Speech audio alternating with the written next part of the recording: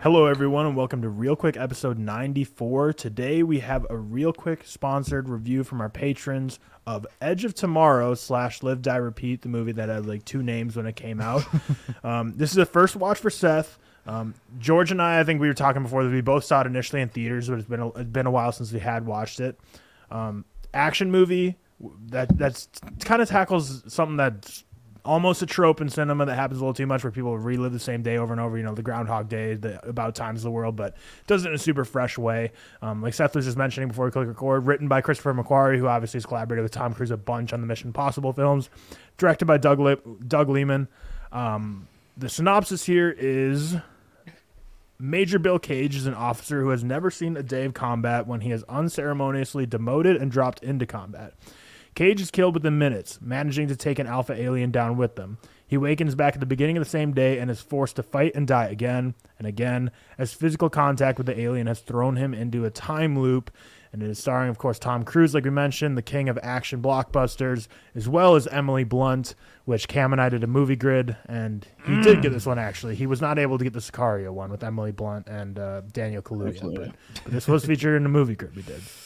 So let's jump into it. I want to start with Seth because this was your first watch, and one new thing we've been doing the past couple of weeks per Seth's recommendation that I think people are starting to appreciate and enjoy is that we're keeping our letterbox reviews hidden. Obviously, like stuff like Brother Bear wasn't hidden for Cam because he'd like already seen it like 2 years ago and logged it. But like if it's like our first watch or fresh watch, we keep them hidden so you don't know what our score is going into it. So we don't know. Like George and I literally have no idea. I mean, he's kind of been hinting, like he's been joking that he doesn't like it, but he's been hinting that he was genuinely surprised by it and likes it. But I'm excited to hear his thoughts. So Seth, Edge of Tomorrow. Let's hear your initial thoughts before we kind of break it down a little deeper. Yeah, I don't know, man. Just really average. Bad poker face. I would wreck you in poker.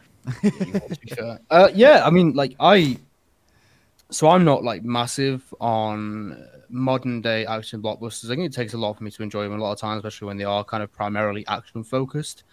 And they do have the same run of the mill cliches and stuff like that. And I think I struggle to connect with them at times, but I had a really good time with this. I think the presence of the cast is always great. I really like Tom Cruise as an actor, as a person, a little bit different. As an actor.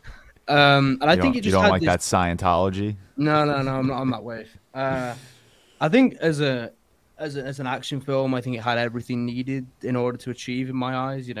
Really, really cool action sequences that I genuinely enjoyed. The time loop used in like a comedic way, like when it keeps replaying the scene over and over when he's getting waken up, like wake up maggot, that sort of thing. I found that hilarious and that was really well done. And I just think it works on such an awesome, like a really, really well done spin on the time loop where it keeps you entertained. There's always new things to watch. I think Tom Cruise has this kind of, obviously we know charisma, but he also has this really good comedic timing, especially in the first half, which kind of caught me off guard. I found the film, a lot funnier than I thought I would have. And I think it kind of has everything needed, a good villain. I think Emily Blunt is really, really great. I also think that like it's really caught me off guard how fast paced it is as well. It really jumps you right in there from the get go. He meets obviously the general at the start who's played by Brendan Gleeson, and then it's pretty much like 10 minutes until he's been put out, and we're kind of seeing the first time loop in action, and we're seeing the repeat of scenes. And I think, like Tyler said, it is a bit of a trope now to use a time loop.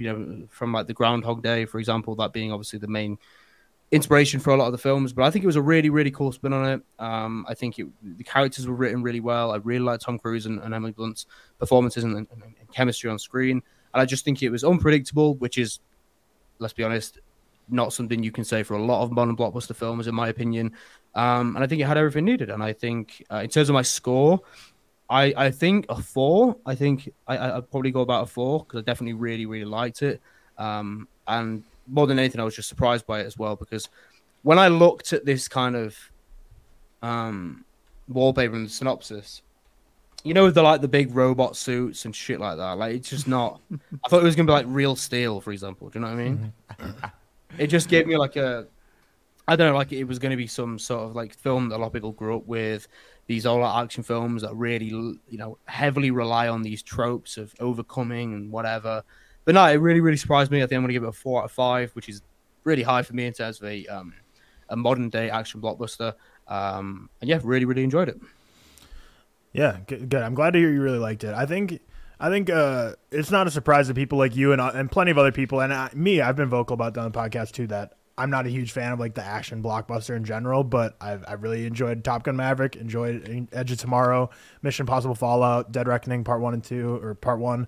I think it's no surprise that like Christopher McQuarrie and Tom Cruise are like the common link there. Christopher McQuarrie just knows how to write great action movies. He's not like even the ones like everyone knows the ones he's directed of Mission Impossible, but like Edge of Tomorrow, Top Gun Maverick, those are written by him. Like he's always kind of working with Tom Cruise on these action blockbusters, and they've been doing it for like 20 years. They know what Tom Cruise has been acting a lot, but I mean in terms of being like a pure action guy, they know what the audiences want from an action blockbuster, and they know how to deliver to the highest degree. This movie didn't do that well at the box office. It made like only $100 million in U.S. and $200 million internationally, but I truly think the name change screwed them because, like Seth said, with the robot picture and the name Edge of Tomorrow, I feel like it sets you up for a major, like a dystopian, futuristic sci-fi. Shit, I don't know. Yeah, like almost like what the creator is going to be. I'd almost think like Edge of Tomorrow could be like a name for like that, like just some like dystopian, futuristic, weird thing, which like obviously is an aspect of this, but I think Live, Die, Repeat would just sell this so much better to like the audience who just wants an action blockbuster. Is like, oh, Live, Die, Repeat, oorah, military. Shoot 'em up. Like I feel like that just sells way better than Edge of Tomorrow because like sci-fi is kind of a harder sell to like the average moviegoer than a pure action blockbuster in terms of like the average dad who wants to go to the theater. Which speaking of that, this came out when I was working at AMC, and yeah, so many like it was literally 50-50 when people would come up to the box office because this is back in the day when like you wouldn't. I don't think anyone had like phone tickets. It was all like you go up, you order a ticket. It was literally 50-50 if people called this Edge of Tomorrow, Live, Die, Repeat. Because like they officially named it Edge of Tomorrow, but like the movie posters, like huge letters, like Live, Die, Repeat. So it was like 50-50 on what people called this movie. And my dad came and saw it while I was working because AMC says like your family can see a movie for free if you're with them or you're working. I always hated the second part because it's just like always like I'm working. I'm just like, God, this is such a shitty night. And then my family comes like, hey, can you get us in a free movie? I'm like, yeah, enjoy your nights. God, but Edge of Tomorrow was a major dad movie, but it didn't take off enough at the box office. Did it do? Yeah, I was going to ask, how did it actually do box office? No, yeah, it didn't do good. It totaled $370 million. But obviously this is a pretty expensive blockbuster, so once you factor in all the costs and stuff, it probably broke even at best. But it did receive pretty widespread positive acclaim from critics. But George, let's get into your initial thoughts and takeaways from Edge of Tomorrow. Yeah, I like Tyler, like you said, I don't think I've seen this movie since like its initial release in theaters. So not technically a first watch, but like a very, very late rewatch. I'm really, really happy that it's like held up. My initial score was a 4.5 out of 5, and I'm going to keep it at that 4.5 out of 5. I even texted you guys, hot take, it's better than Mission Impossible Fallout.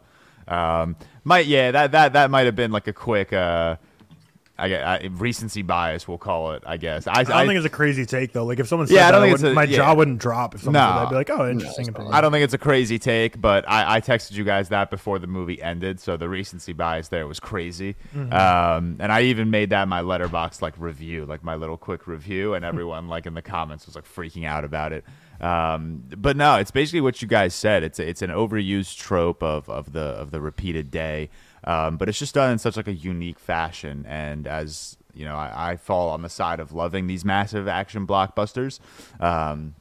So it's a movie I could have a really good time with while also feeling like I'm watching something entirely new within this action blockbuster, genre. Emily Blunt, Tom Cruise, they're fantastic. Nothing needs to be said about them. Tom Cruise obviously has established himself as, the action guy. He's probably the best action star of all time, I would say. I'd say he's number one. Definitely up there. I can't even think of who I would like put in front of him, like Keanu Reeves, but I'd still take Tom Cruise probably. Emily Blunt is just a straight dime piece in this movie. Absolutely loved her. But yeah, it's as someone who loves science fiction, as someone who loves action blockbusters, that this is just a film like perfectly catered towards me. I just had such a blast. And then to Seth's point, I love that this movie just got right into it. This movie wastes absolutely no time. It's an hour and 53 minutes long, which for an action blockbuster is kind of on the shorter side. Yeah. Like we're used to seeing 215 plus on the runtime. So hour 53, you are right into it. The first initial conversation between Tom Cruise's character and Brendan Gleeson's character is kind of the only like calm scene before like we get into the movie, before the movie really takes off. And then from there, there's no point where any part of the runtime feels undeserved or anything. It sucks you right in really quickly. I think the creature design, something I don't see a lot of people praising, is like cracked. Yeah. The first time you kind of see it, like just barreling through that desert field or wherever they are. It just looks really, really cool. And then one thing about this movie that I respect, they could have easily gone the route of science fiction action blockbuster, and given us like very shallow storytelling.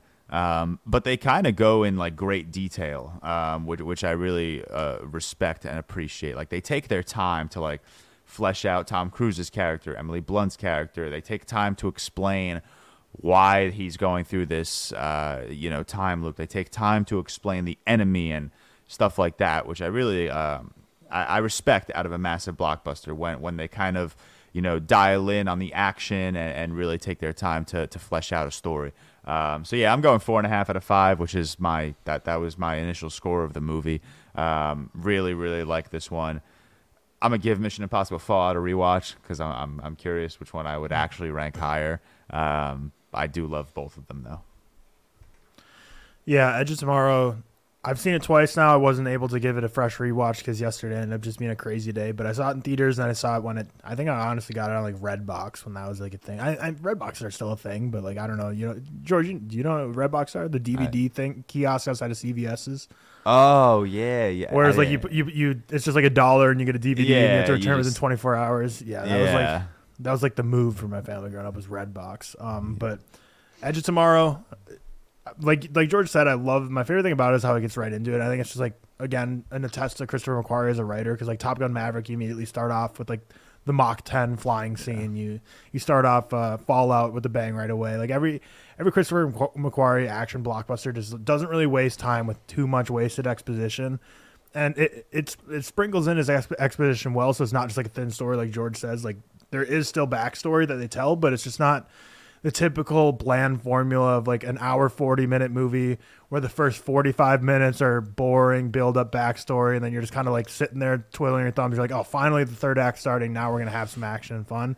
That's absolutely not this movie. You start immediately and you just live it over and over and over again. It's like Seth said, you get some comedic elements in there. The action is incredible. I like what George mentioned with the shout with the creature design. This movie, just in general, just looks super great.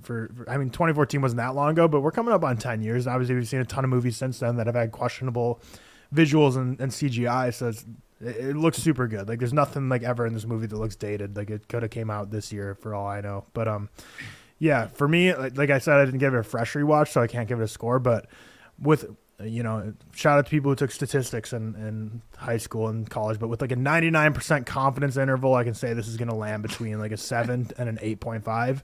Like, because I know it's not going to be like a 5 for me, but it's going to be like mid 4s to mid 4.5s because I really, really enjoy this movie. I'm excited to finally give it a fresh rewatch. I'm not giving up on it. By the time you're listening to this, I will have watched it and it's logged on my letterbox. So if you want to go check it out, but I'll keep it hidden until I post until this post. But if you listen to this, I will have rewatched it freshly, so you can see my official score. But I'm saying right now it's going to be between like a 7 and an 8.5. I'm like 99% confident on that one. Some very interesting fun facts on IMDb for this one. Just some crazy stuff on set, which sounds like is never a shortage with Tom Cruise movies. So while filming the car chase scene, which includes a minivan, Emily Blunt, who was driving, was instructed to drive fast and then take a right-hand turn so that the van would shake. However, Blunt completely missed her mark, and she drove the car straight into a tree. She later said it was both hilarious and terrifying, but she almost killed Tom Cruise, who's in the passenger seat. But both of them started laughing immediately after the incident, which is such a Tom Cruise move. Like, she's probably terrified, and he just starts laughing. He's like, "You almost killed me." And she's like, "Yeah," and he's like, "Just another day at the office." But yeah, she just crashed right into a tree. And then another like funny thing is like, well, I don't know. It depends. Like if you're a little too like politically correct, you might not think this is funny, but it seems like they had a good time with it. But Emily Blunt said in a podcast in December 2022 that the metal suits that they wore were like legit and it weighed like 85 pounds. And she was like stressing out and like had a bunch of anxiety, saying that she didn't think she was going to be able to film the action sequences with it because it was like almost double her body weight. Like, let's be honest. But then Tom Cruise came in the trailer and said, "Come on," there's quotes, "Come on, stop being such a pussy, okay?" Emily says she laughed at that, got it together, and they got the job done with a good day of filming. But like, let's be honest, we can all picture Tom Cruise doing that. But like, I could also picture someone like just tweeting like, completely excluding the fact that it was probably like a joke, just being like, Tom Cruise called Emily Blunt a pussy. Probably. Emily Blunt cried or something like that. Yeah. I'll tell you one thing I actually liked about this film as well, is that Tom Cruise's character isn't the usual cocky, well, he's cocky, like overly confident action hero. And he grows into that, which I like. He has this element of kind of fragility, of nervousness, which we rarely see from his characters, you know, like Ethan Hunt, like what's his name in Top Gun? Maverick. Yeah, it's not his real name, whatever his name is. But I like the aspect of him growing into a character, not being this fully fledged action hero, being a fragile man who didn't really want to go on the front line. I think that was a really, really good way to take this, and kind of a lot more interesting to see him in a role like this as well, where his comedy is used quite a lot within the first half, and he just feels frustrated. Like I love like I said before, the time loop scene when he's just the officers just calling him "get up, maggot," and every time it happens, he looks more annoyed, more dissatisfied, more like just sick of it because he knows exactly what's to come. And I really, really appreciated that. So, yeah, I think it was just a completely different role, Tom Cruise, than the usual action hero blockbuster. Anyway. Yeah, you actually like nailed another like piece that I wrote in my notes about it. Is that like director Doug Liman says like the thing that excited him most about doing this is it's like the first movie Tom Cruise has been in that like shows like basically it's a different kind of role for him, and it just says it shows Tom Cruise doing something he hasn't really done in film yet, being someone who's very bad at what he does. Like we've seen, like, you know, in all the movies he's got all the answers. Obviously by the time this came out we were probably probably 5 Mission Impossibles deep. So like obviously he's getting out of crazy situations all the time. But it's not only that franchise. Pretty much every movie he's in, he's usually suave, sophisticated, logical, able to get stuff done. Whereas this literally just shows someone who just like fails, and like not like the graceful like movie fail where it's like someone failing or like I'll take it on the chin and get right back up. And I mean, he does get right back up because like he has to live the same day over and over. He dies. But, yeah, he's not like the graceful champion about it.